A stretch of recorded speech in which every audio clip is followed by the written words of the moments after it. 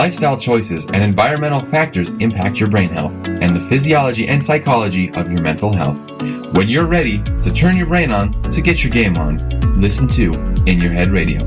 Now here's your host, Lee Richardson.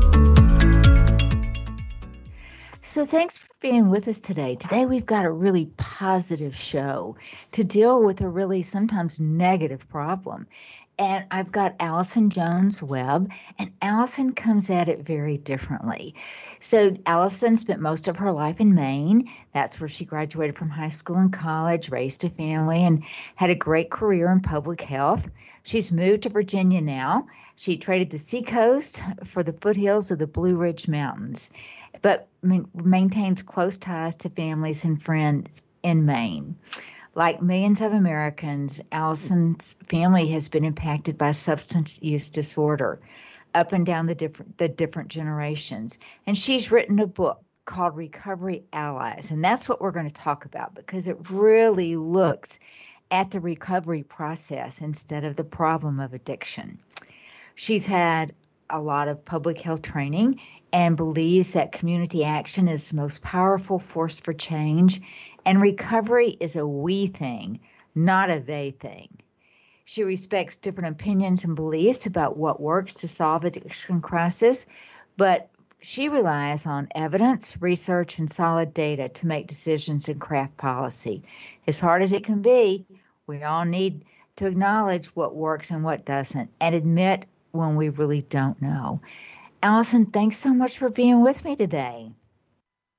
Well, thank you so much for having me. I'm looking forward to our conversation.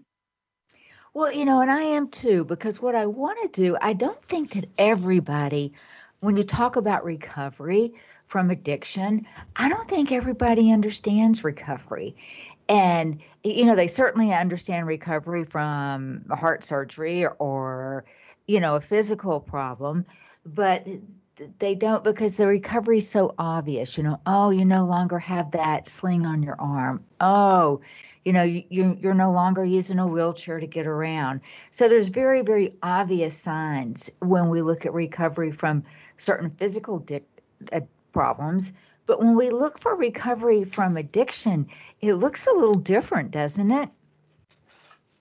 It very definitely does. A lot of people in the recovery community like to say that there are millions of them hidden in plain sight. And so there are about 23 million Americans that are in recovery from some form of substance use disorder. And we very often don't know that our neighbors or friends are in recovery. So what recovery looks like, of course, is different for each individual.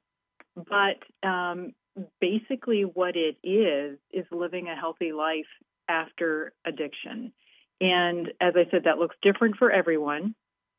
Usually that involves abstinence from mind-altering substances, but not always. Some people are able to practice moderation in their alcohol and drug use. But then it just involves finding those things that are meaningful in life, having a life that's full of spiritual life, physical health, and often it includes a lot of people in recovery like to volunteer, so, being connected with their community, not just through work or through their families, but also through volunteer opportunities. So you're right. It is difficult to know if someone is in recovery. It can be invisible. And what does it mean? It means living a healthy life after addiction. Well, and I think there's one thing that stands in the way of recovery, and it's the stigma, that's associated with, and it's not just associated with addiction, it's associated with every mental health problem.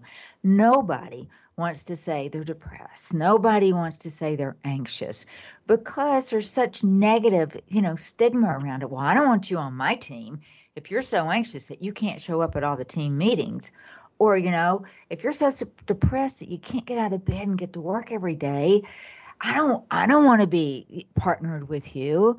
And those are real comments that I have heard my clients share with me that they've been told. So, and one of the things that, my purpose in life today, and it actually has been for the last couple of years, is I'm working on finishing a PhD program to create social change around mental health. And I look at your book, Recovery Allies, and I see that kind of in the same light, is that your point is that recovery is possible. I think I saw in your book, it even says it's probable, right? That's right. So most people who have a substance use disorder do recover. And I think that's just a little known fact in the general population, that oftentimes we see the negative aspects of addiction. And as we talked about earlier, not the positive side of recovery. And I want to applaud your work around social change and stigma, because we know, certainly with substance use disorder, that people don't seek help because of the shame that they feel if it's known that they have a problem, or it's known that they're looking for help. And the same holds true for family members.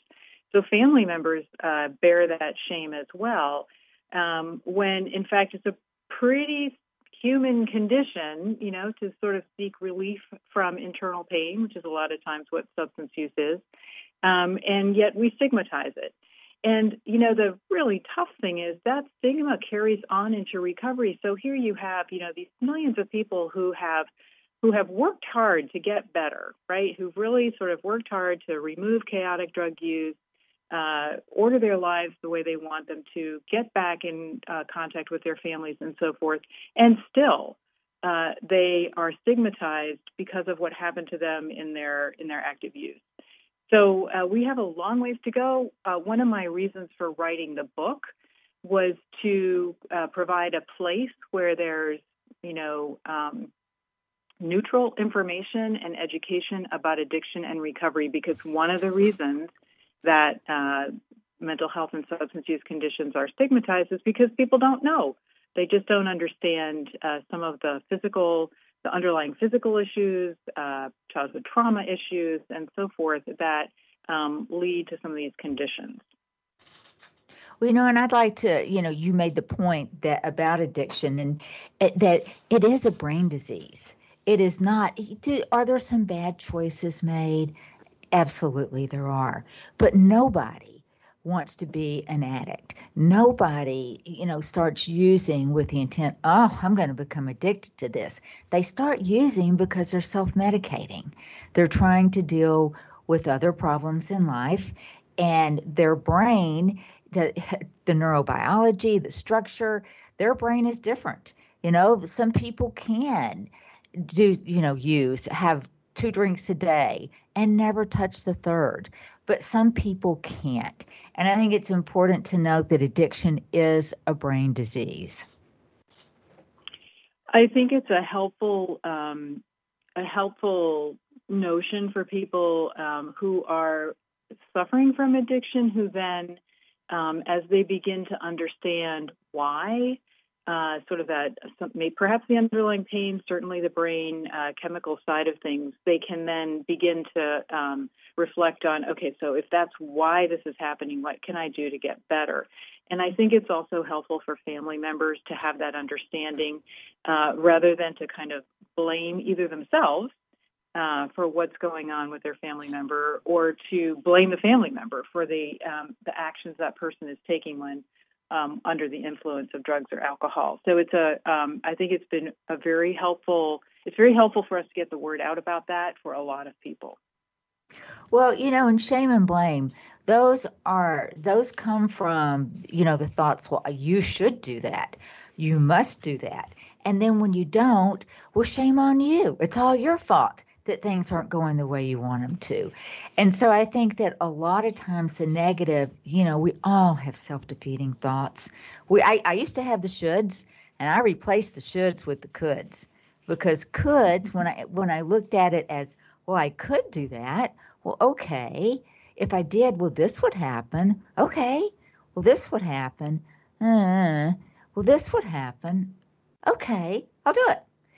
So it's all about getting the negative thoughts. They're ants, automatic negative thoughts, and they go through your head so fast and furious that you don't even know that they were there. And I think a lot what I have heard from my clients that struggle with addiction is they isolate. they pull back, they isolate. And once you get isolated, those negative thoughts, they run rampant.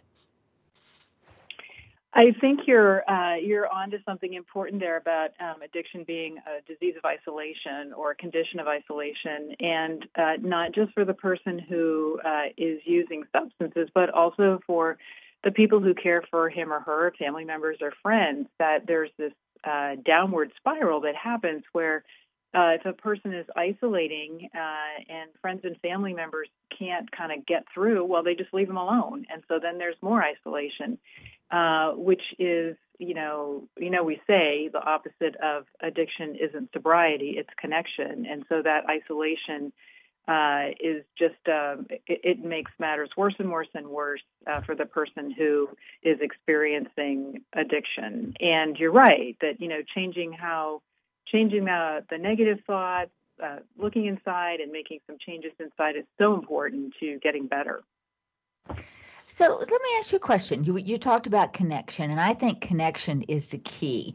And, we went through a global pandemic, and I saw what isolation and loneliness did to folks.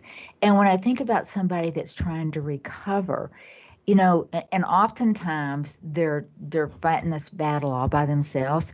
Do you think people can recover on their own? Well, so what I say in the book is, of course, people, recovery is an individual act.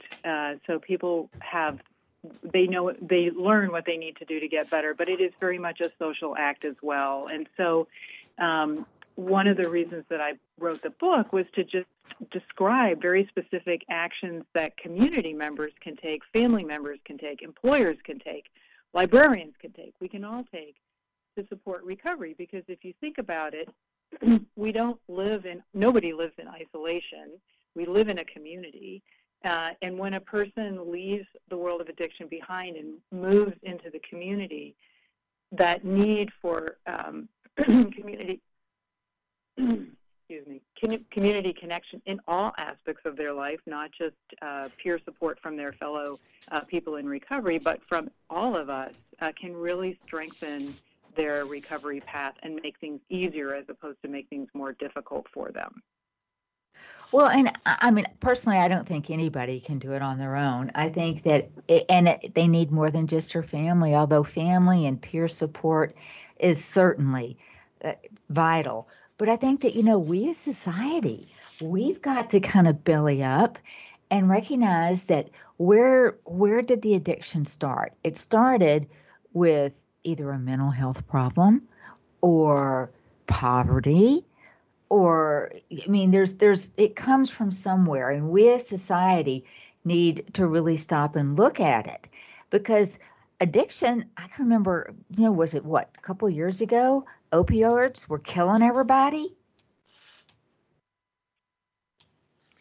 So, yes, you're right.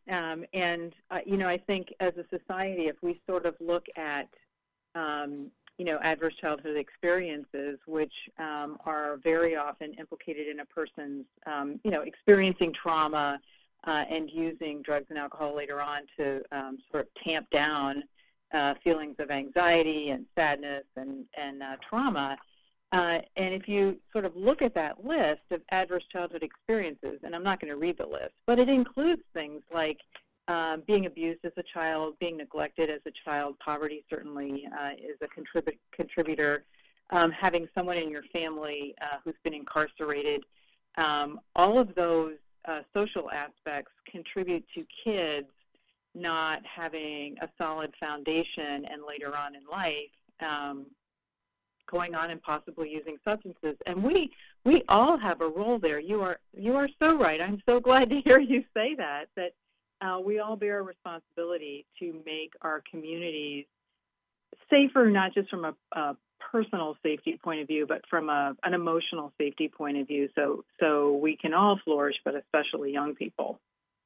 Well, and I think what stands in the way of that is people do not understand recovery. And if you don't understand it, how can you support it? I mean, over my lifetime, I've been associated with different churches, and the church I'm associated with today does understand recovery. and has a community around it. But that's the first time I've experienced it in a church where I attended. So how do you start to get people to understand what it is? So there are a couple of things that I've done in my own learning and that I encourage other people to do. And I mean, one of the very first things is if you know someone in recovery, someone who's willing to talk about it, ask them. I've found that, when people tell their stories, and that's really part of what the recovery community does. It's part of 12-step programs and other programs where they tell their story of addiction and healing and, how their lives are right now. If you ask and you listen to what people are saying, you might be amazed at what you learn. And again, needs to be in a safe space. So perhaps that church you're going to where people are in recovery are willing to talk about it. One thing that I worked on for a while was doing community meetings so we had these young people in recovery who were totally on fire about their own recovery. And we went around and did community meetings in libraries and churches and schools and had them tell their stories. And I think that's an opportunity to change the hearts and minds of people in the community about addiction and recovery, is to listen to those stories. There are, of course, there's information online about recovery. You have to be so careful about that because there's good information out there as well as bad information. But I think taking the opportunity to get informed as often as possible, ask as many questions with a very open heart and open mind about what recovery is. And you made a point earlier about recovery from mental health conditions as well as substance use is just very important.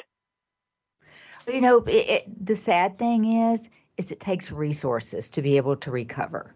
And I've seen that with mental health too, that when people can tap into and some therapy, whether it's neurotherapy, psychotherapy, EMDR, mindfulness, whatever it is, when they have the resources to tap into that, it really does kind of facilitate the process. I mean, because there are some times that, I've had clients that they have a hard time getting here because they don't have a car. They got to hop on a bus. And there's nothing wrong with hopping on a bus, but it doesn't make travel near as easy as, walking out my door and getting in my car. That makes it a lot easier. So I noticed. I'm sorry. No, I was just going to say, I know in your book you talk about what it takes. I think you called it recovery capital scale, or you talk about recovery and the fact that people need the means to be able to recover. Yeah, and it is. There just is inequality in our society around who has what resources, and people who have more resources, like if you have a home, if you have a car, if you have a job, if you have a 401k, those are all, if you have a solid family around you, those are all things that make it easier to seek recovery and remain in recovery. And each one of those things that you don't have, if you're homeless, if you don't have a job, if you don't have a family, those things all make it much more difficult to seek wellness. And one of the great things about the recovery community is there are so many free resources in the form of support groups, 12-step programs, if that's a good path for you, but just generally peer support. I know everybody in recovery that I know is more than willing to help out the next person. So that's an important aspect, but that doesn't solve the problem of this issue of recovery capital, right? Some people have more, others have less. What we as a community can do is figure out how to increase recovery capital for the people that don't have it. And so that is housing, that is, jobs, but it's also things like financial management skills and self-esteem and connections in the community, just general connections. And those are things that if we think about our individual position in the community, regardless of what we are, if we're a barber or if we're a banker, if we think about our role in the community, there are things that we can do to change recovery capital for individuals that are in and seeking recovery. You make a really good point that everybody, no matter what it is that you have to share, everybody has something to share. Very definitely. And I think, as responsible citizens, as people who care, we care about the other people in our community. If we thought about it, if we put our minds to it, we could find a way, whatever our individual skills are, our individual position is, we could do something. We can create volunteer opportunities, for example, for people in recovery. We can advocate, before our city or town councils for transportation services, for example. There are just a lot of things that we can do if we put our minds to it. Well, and I think a lot of people aren't opposed to it. I mean, I'm amazed at how many people have experienced substance use, abuse, or addiction, whatever you want to call it, within their own families. It's pretty common. I don't have a statistic on it, but based upon my limited exposure, it's very common. But because they have that awareness of it, but they don't know what to do about it. They don't know. And I think some of that comes from fear, well, I don't want to get too involved. Because if I get too involved, because I've heard those comments. If I get too involved, then I know that I'm going to be disappointed. My expectations aren't going to be met. And to me, the worst thing to do is just to turn your back on it and hope it'll go away. Because all by itself, my experience is it will not. So, yes, millions of Americans are affected by substance use, either their own substance use, somebody they're close to, or somebody not quite so close in their family, but or a coworker, where that impacts your own work life. And so I think a couple things. Going back to what we were talking about around stigma, if we sort of remove the stigma of talking about and having a substance use disorder, we basically broaden the field of possibilities for people to act, because they won't be quite so afraid, right? And they won't be quite so fearful that if they do it, they'll be stigmatized themselves if they're supporting somebody in recovery. And I think, in some communities, there's like this critical mass that's come together. Oftentimes it's parents or family members that kind of start out and say, we've got to do something. And maybe they'll hold a community meeting. Other people start recovery houses. I mean, there are lots of different ways that people get involved. And when you get started, you get this critical mass. Then it kind of grows from there. It takes a few brave souls to get started first, for sure. Well, in your book, do you kind of lay it out for people? I mean, because I think that sometimes, I'll be very honest with you, sometimes it's very helpful for me to see things laid out. And because it doesn't overwhelm me. Oh, I see, there's like 7 things that I need to do to make that happen. And I think in your book, you do a good job of starting to lay it out. Where do you think, for our listener, what do you think the first step for them is? So each one of the chapters in the book is laid out. At the end of each chapter is, what can allies do? And so I tell people, if you don't want to read the whole book, just skip to the end of the chapter. That's where your to-do list is. And the very first thing at the top of the to-do list for most people is to reflect on their own attitudes about addiction and about recovery. Their own attitudes towards using substances. We all use substances at one point or another in our lives. Like, what is our attitude about that use? And to get educated, right? So learning more about ourselves, learning more about the topic of substance use disorder. And then, there are pretty specific recommendations or suggestions for municipal officers, for example. If you happen to be in a city or town government, there are all kinds of rules and regulations around housing that you might want to know about if recovery housing comes to your area. If you're an educator, you might learn about recovery high schools. You might learn about collegiate recovery programs, where they are. There's a section on that. And like if you have a child who is in recovery, you might want to look at colleges that have collegiate recovery programs if that's their path. The suggestions are very specific, but they really start off with looking at your own attitudes and then learning more about addiction and recovery. Well, and I think learning, there's more to it than just being aware. You really do have to understand and put some energy. And how much time do you have to invest in that? Because a lot of times, a lot of people are running pretty ragged, just trying to take care of themselves. And the thought of adding something on top of that, it's overwhelming. But I think, if we got a couple of minutes left before we go to break. If we can kind of leave people with the takeaways from what we've talked about in the first half of the show, what would they be?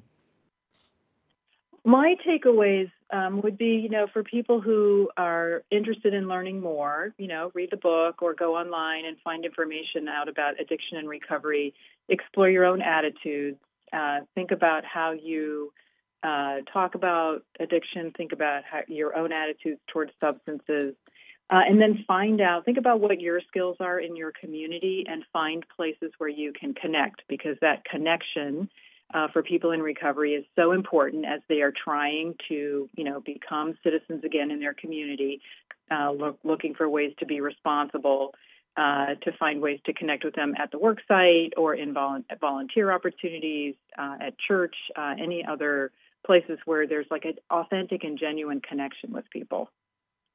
Well, I think that's a great kind of summary of it. And I guess I feel a need to mention it. If you feel like you don't have any other place to connect, you don't know where to go, you can always go to an AA or any 12-step program to give you some advice, because if you really start looking for it, I think you'll find it a lot easier than you thought you would.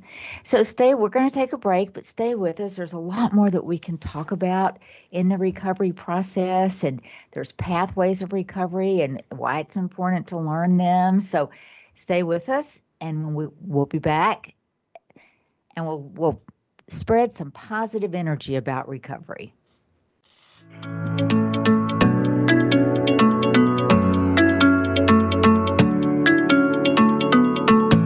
We'll be back after these messages.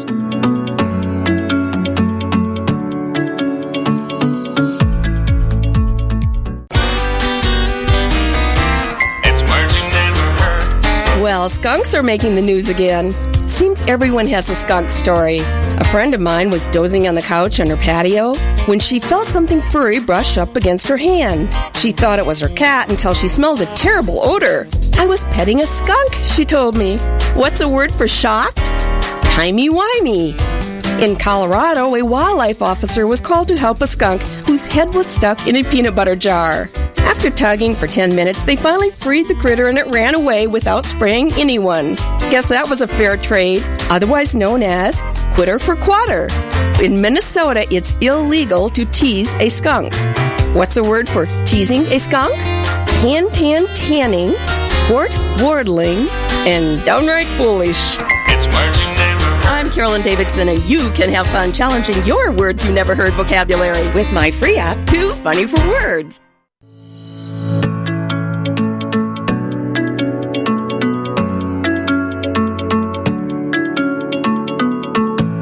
We're back. Now here's your host, Lee Richardson.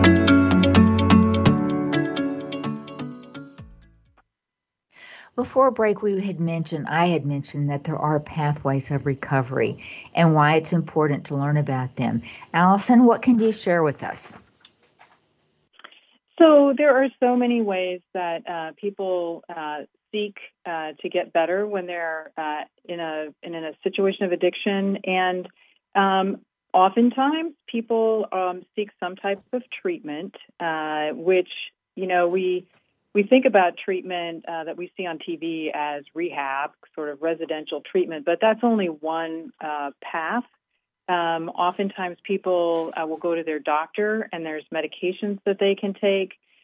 There are also, of course, lots of outpatient opportunities for counseling and other types of therapy.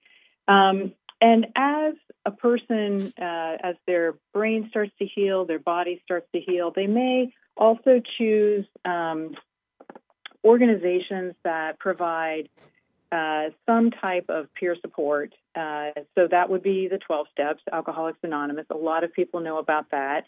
That is free, and there are 12-step meetings literally around the clock now that many of those meetings are online, but also in communities across the country. There are programs, other programs for people who might not choose those, that pathway. So Refuge Recovery is a Buddhist practice of recovery.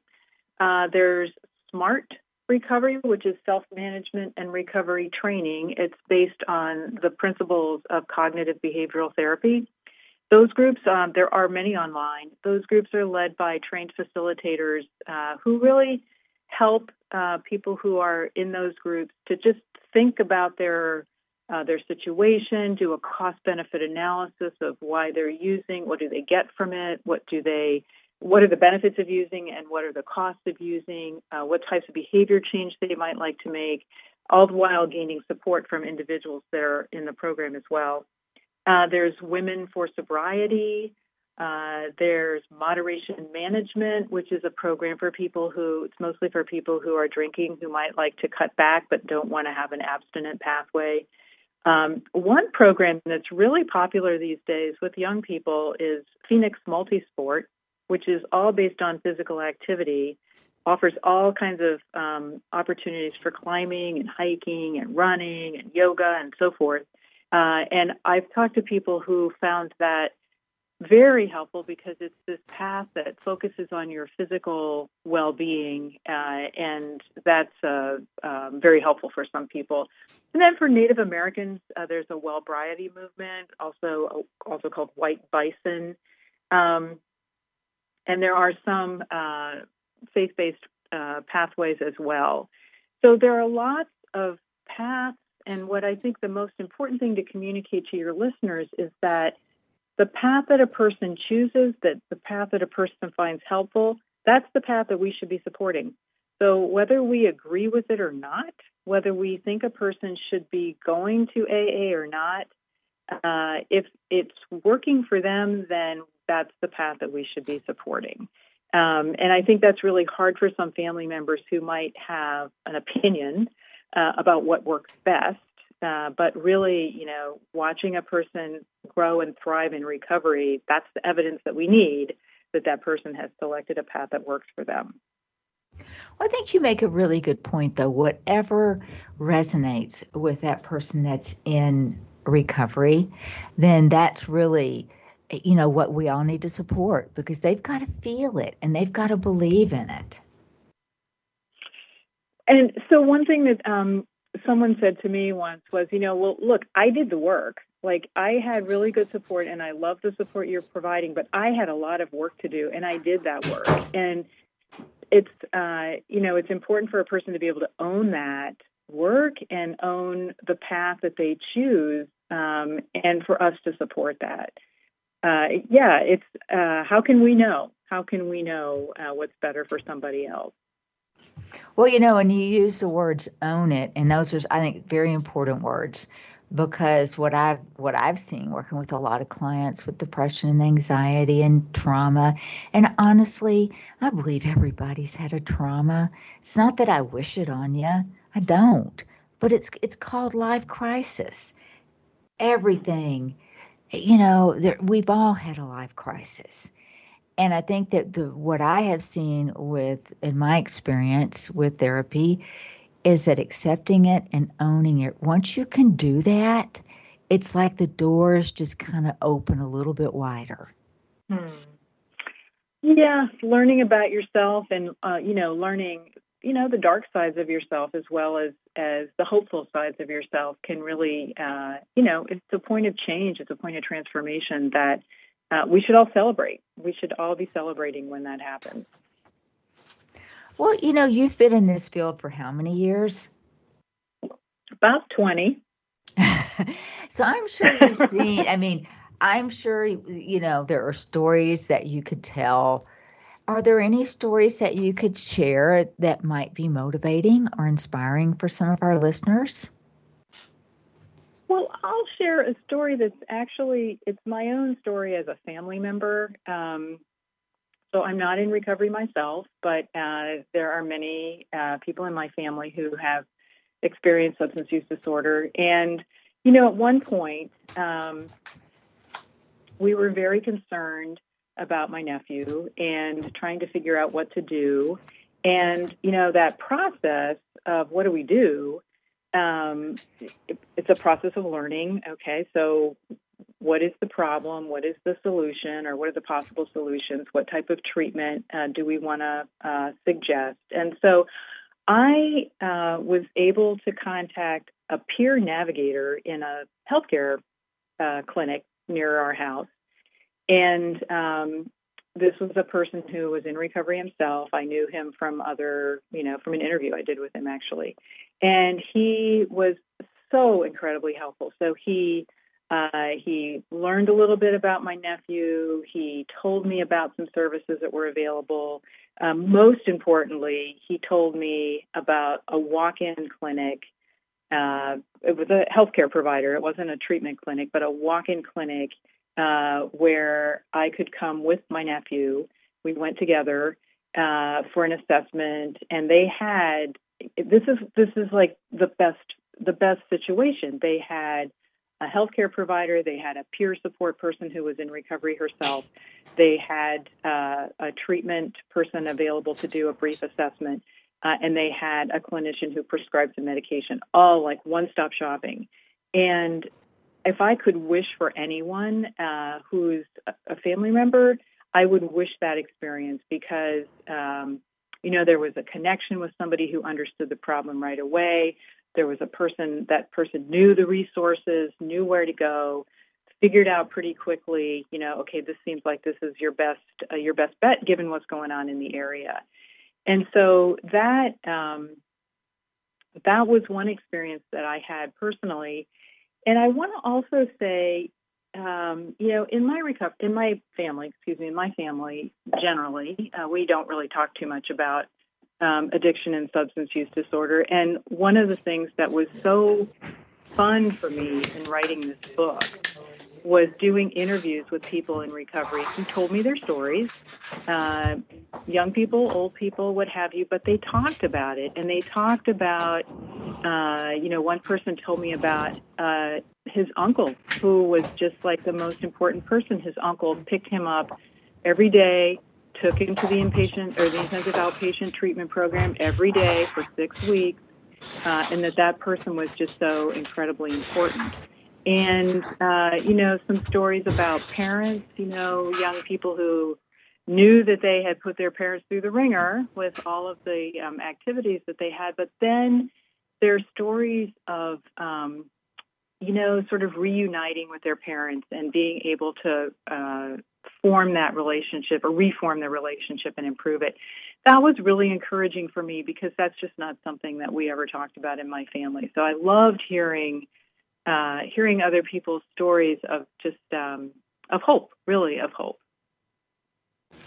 And I think that's what we all that we need to hang on to is hope, because when you lose that hope, it's, to me, then what do you have? You have hopelessness. And that further isolates, that further creates those self-defeating thoughts, that ramps those up probably 100 miles an hour. So that's an important point to remember, that there's so many positive stories, but we don't hear about those. We just hear about the ones that have gone bad. And one of the things that I've had a couple of clients try is medication to help them with the process. I don't know much about medication. I think you talk about that in your book. What can you share with us about medication? So I'm not a clinician, so I can't say, with authority which medications for which condition or what have you. But I do know that some people have been helped tremendously by medications, might be antidepressants, but certainly medications for opioid use disorder like Suboxone and Methadone. So they are helpful. And on the other hand, some people have found them to not be helpful at all. So again, it gets back to what an individual's needs are, where they are in their recovery or where they are in their addiction, and what the conversation is with their healthcare provider. Now, I will say that people in recovery who had experiences with prescription medication, so they were using prescription medications to get high, they have a pretty significant distrust of healthcare providers and may just not be interested in medications at all. So it kind of runs the gamut in terms of what's going to be helpful for people, what their experience already is. And again, it's like, well, we need to learn as allies, we need to learn about all that. And then we need to ask questions like, what is your experience with Suboxone, or what is your experience, just using no substances at all? How is it working for you? What are some things that you could tell me so that I would understand your experience better? I would also say that, usually we think about medications in the early recovery, the first couple of months of recovery, maybe the first 6 months of recovery as being helpful. But some people later on in their recovery, as they're starting to address the mental health issues, they may need medications as well. And so it's not just in the very beginning, where often we're talking about methadone and Suboxone, but later on, other medications as well. Well, and I think that, some people, I'm one of those people, medication has never really worked for. You give me an antibiotic and I get a red rash on my face. So medication certainly not for everybody, but for those that it can be beneficial, can you get that just going to a regular doctor, or is it a special doctor you need to see? So that's a really, really good question. So if you have opioid use disorder, so if you have an addiction to, Vicodin or these days fentanyl or heroin, there are some doctors who can prescribe Suboxone, but not all. And in fact, that is a problem, particularly in rural areas where there aren't that many prescribers. And some doctors refuse to prescribe. They have a stigma themselves about people with addictions. And then, for people who may need methadone is not prescribed out of doctors' offices. So that's just in special methadone clinics, for lack of a better word. And again, very spotty in rural areas. More of those are in urban areas. So sadly, access to those medications sometimes depends on where you live and how many doctors in your area are open to prescribing them. And some treatment facilities, some inpatient residential facilities, will prescribe medications, others will not. So if you are a person who has an opioid use disorder and you're seeking help, that's one of the things that you need to find out about is where is someone who is a Suboxone prescriber or methadone clinic, if that's the path that you choose, if you think medication is going to be helpful for you. That's good to know. I mean, I've heard it said that, recovery starts with living clean. And to me, that means clean eating, good sleep, a nice, safe place to live in. And not everybody that has been on the addiction path has all that. What if you just don't have a place that you can crash at and that you can go home to and be safe to? I mean, is there certain recovery houses that are set up? So that is such a great question. And I think one of the reasons that people's recovery doesn't work out the way they want it to is because all these aspects of recovery capital is because they are lacking in some of those really important things that we need to get by in our culture. And housing being one of the primary, like perhaps the most important services available, because it's sort of like a launch pad. So when you have stable housing, from there, you can do these things that you need. You can seek health care. You can seek counseling. You can look at getting a job. But without housing, all of that is virtually impossible. So recovery housing, every state has some form of recovery housing, more in urban areas than in rural areas. And recovery housing is usually houses that are owned, run, or operated by people who are in recovery themselves. That it's usually a sober living environment, meaning there are no mind-altering substances permitted on the premises, where people live together. They learn or relearn how to live in relationship with other people, how to hold each other accountable for things like keeping the bathroom clean and having a chores list and fixing food. Most people in recovery housing are required to either volunteer or work after they've been in the house for a short period of time. So starting to build that recovery capital that's just been decimated. And again, without housing, it is just so difficult to pursue any of those other aspects of healthy living, or as you say, clean living. Sleep, you mentioned sleep alone is impossible without some safe place to live where you can rest your head at night. And the list goes on from there. Well, and I think, you said in every state there are some recovery houses. How would somebody find that out? Is that through state government? Is that federal government? Is that through churches?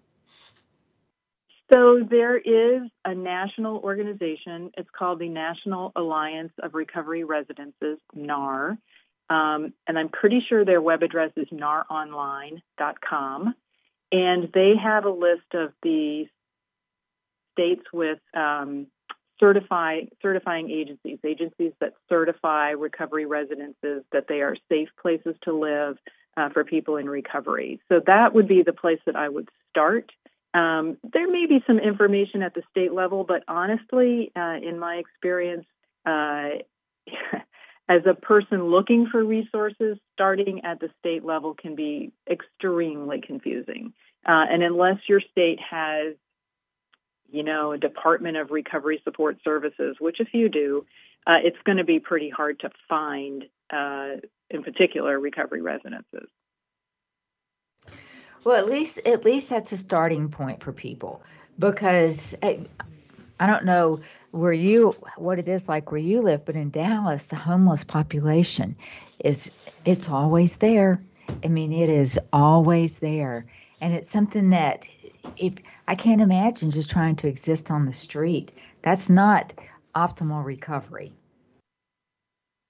No, I think it's really impossible. I don't want to say impossible. Nothing's impossible, but I think that it's just such an enormous barrier to a healthy recovery. And homeless shelters are helpful, or sometimes other types of the Housing First model. There are some other housing options available, but for sober living, where you get more than just a bed and, breakfast in the morning, but where you really get connection with other people and a structure to your daily living. There's really nothing like recovery housing as a way to, as a launch pad, as a way to launch your recovery. Well, hopefully, as people become better educated about recovery, there will be more of those, and they'll be easier to find. That's all. I guess that's all we can do is just, I think the more you talk about it, and that was one of the reasons why I was so interested in having you on the show today, is because people have got to understand that, you can recover, instead of, just assuming that it's not ever going to happen. And sometimes it doesn't, but more times than it doesn't, it actually does. That's right. And, one thing that I do want to say here is that as a nation, we have started putting more resources into recovery support services. And so some of these things that we're talking about, treatment and recovery housing, there is more federal money available, and regardless of what your politics are about, whether you're on the left or on the right, the funding that's becoming available for recovery support services is making it possible for communities to have recovery housing, to have recovery community centers, to figure out what the other needs are of people in their community that are in recovery. And so there's hope in that way that there really hasn't been in the past. Well, what about for people, that maybe have a criminal record? Are they allowed in to recovery houses? So, very good question. So, having a criminal record, a felony conviction on your record, is a tremendous barrier to employment and to housing, and sometimes to education. And so, for recovery housing, it's typically not a barrier.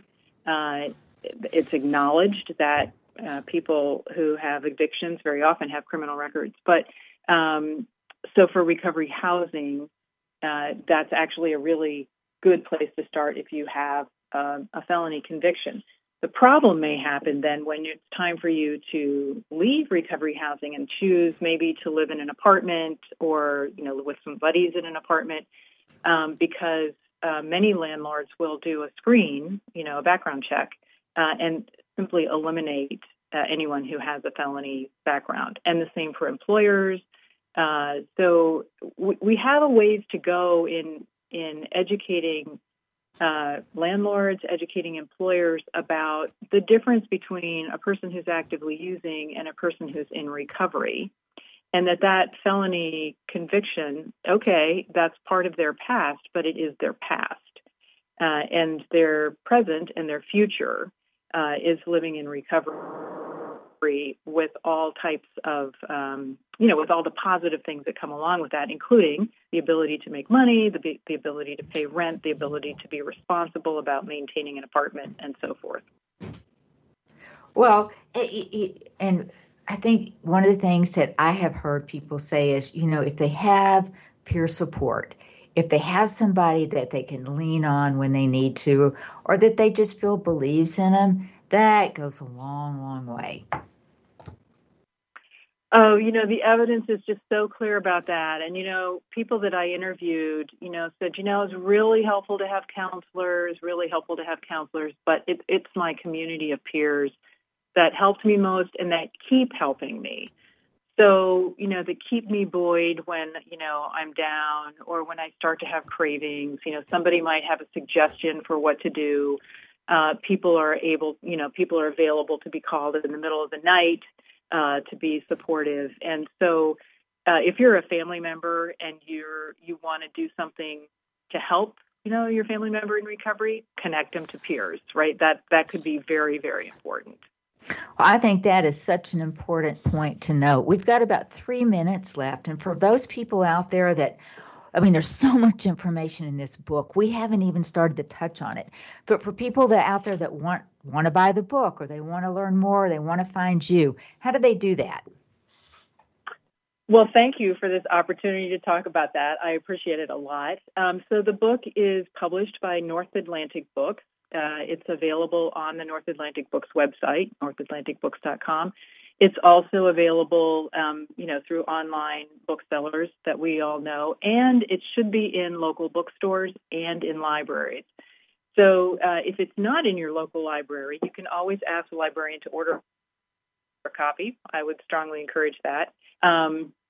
It's available in audio format. It's also available, obviously, in print format. So lots of different ways.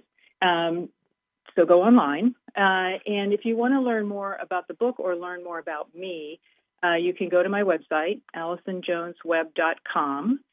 You can communicate with me that way. There's a link to my email there. I would love to hear from people. If you've read the book, if you have comments, if you have questions, I'd love to have a conversation with readers about it. Well, that's great. That really is, because it's that personal interaction and just knowing, that maybe this has really produced some deep thoughts in some people, and maybe it's made them realize that they are a resource.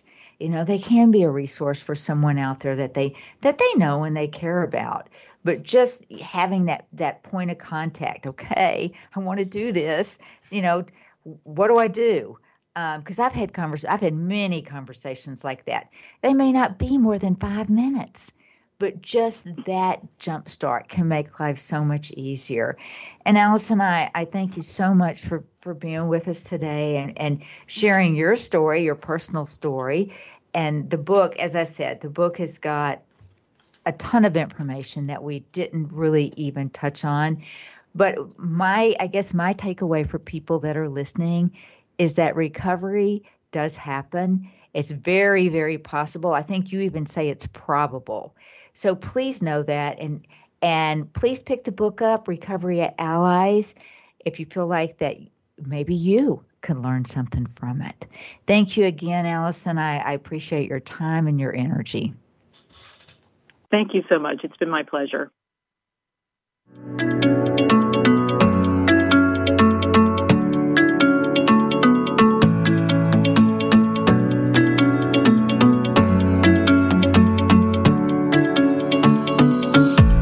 On behalf of Lee Richardson and the Brain Performance Center, we want to thank you for listening.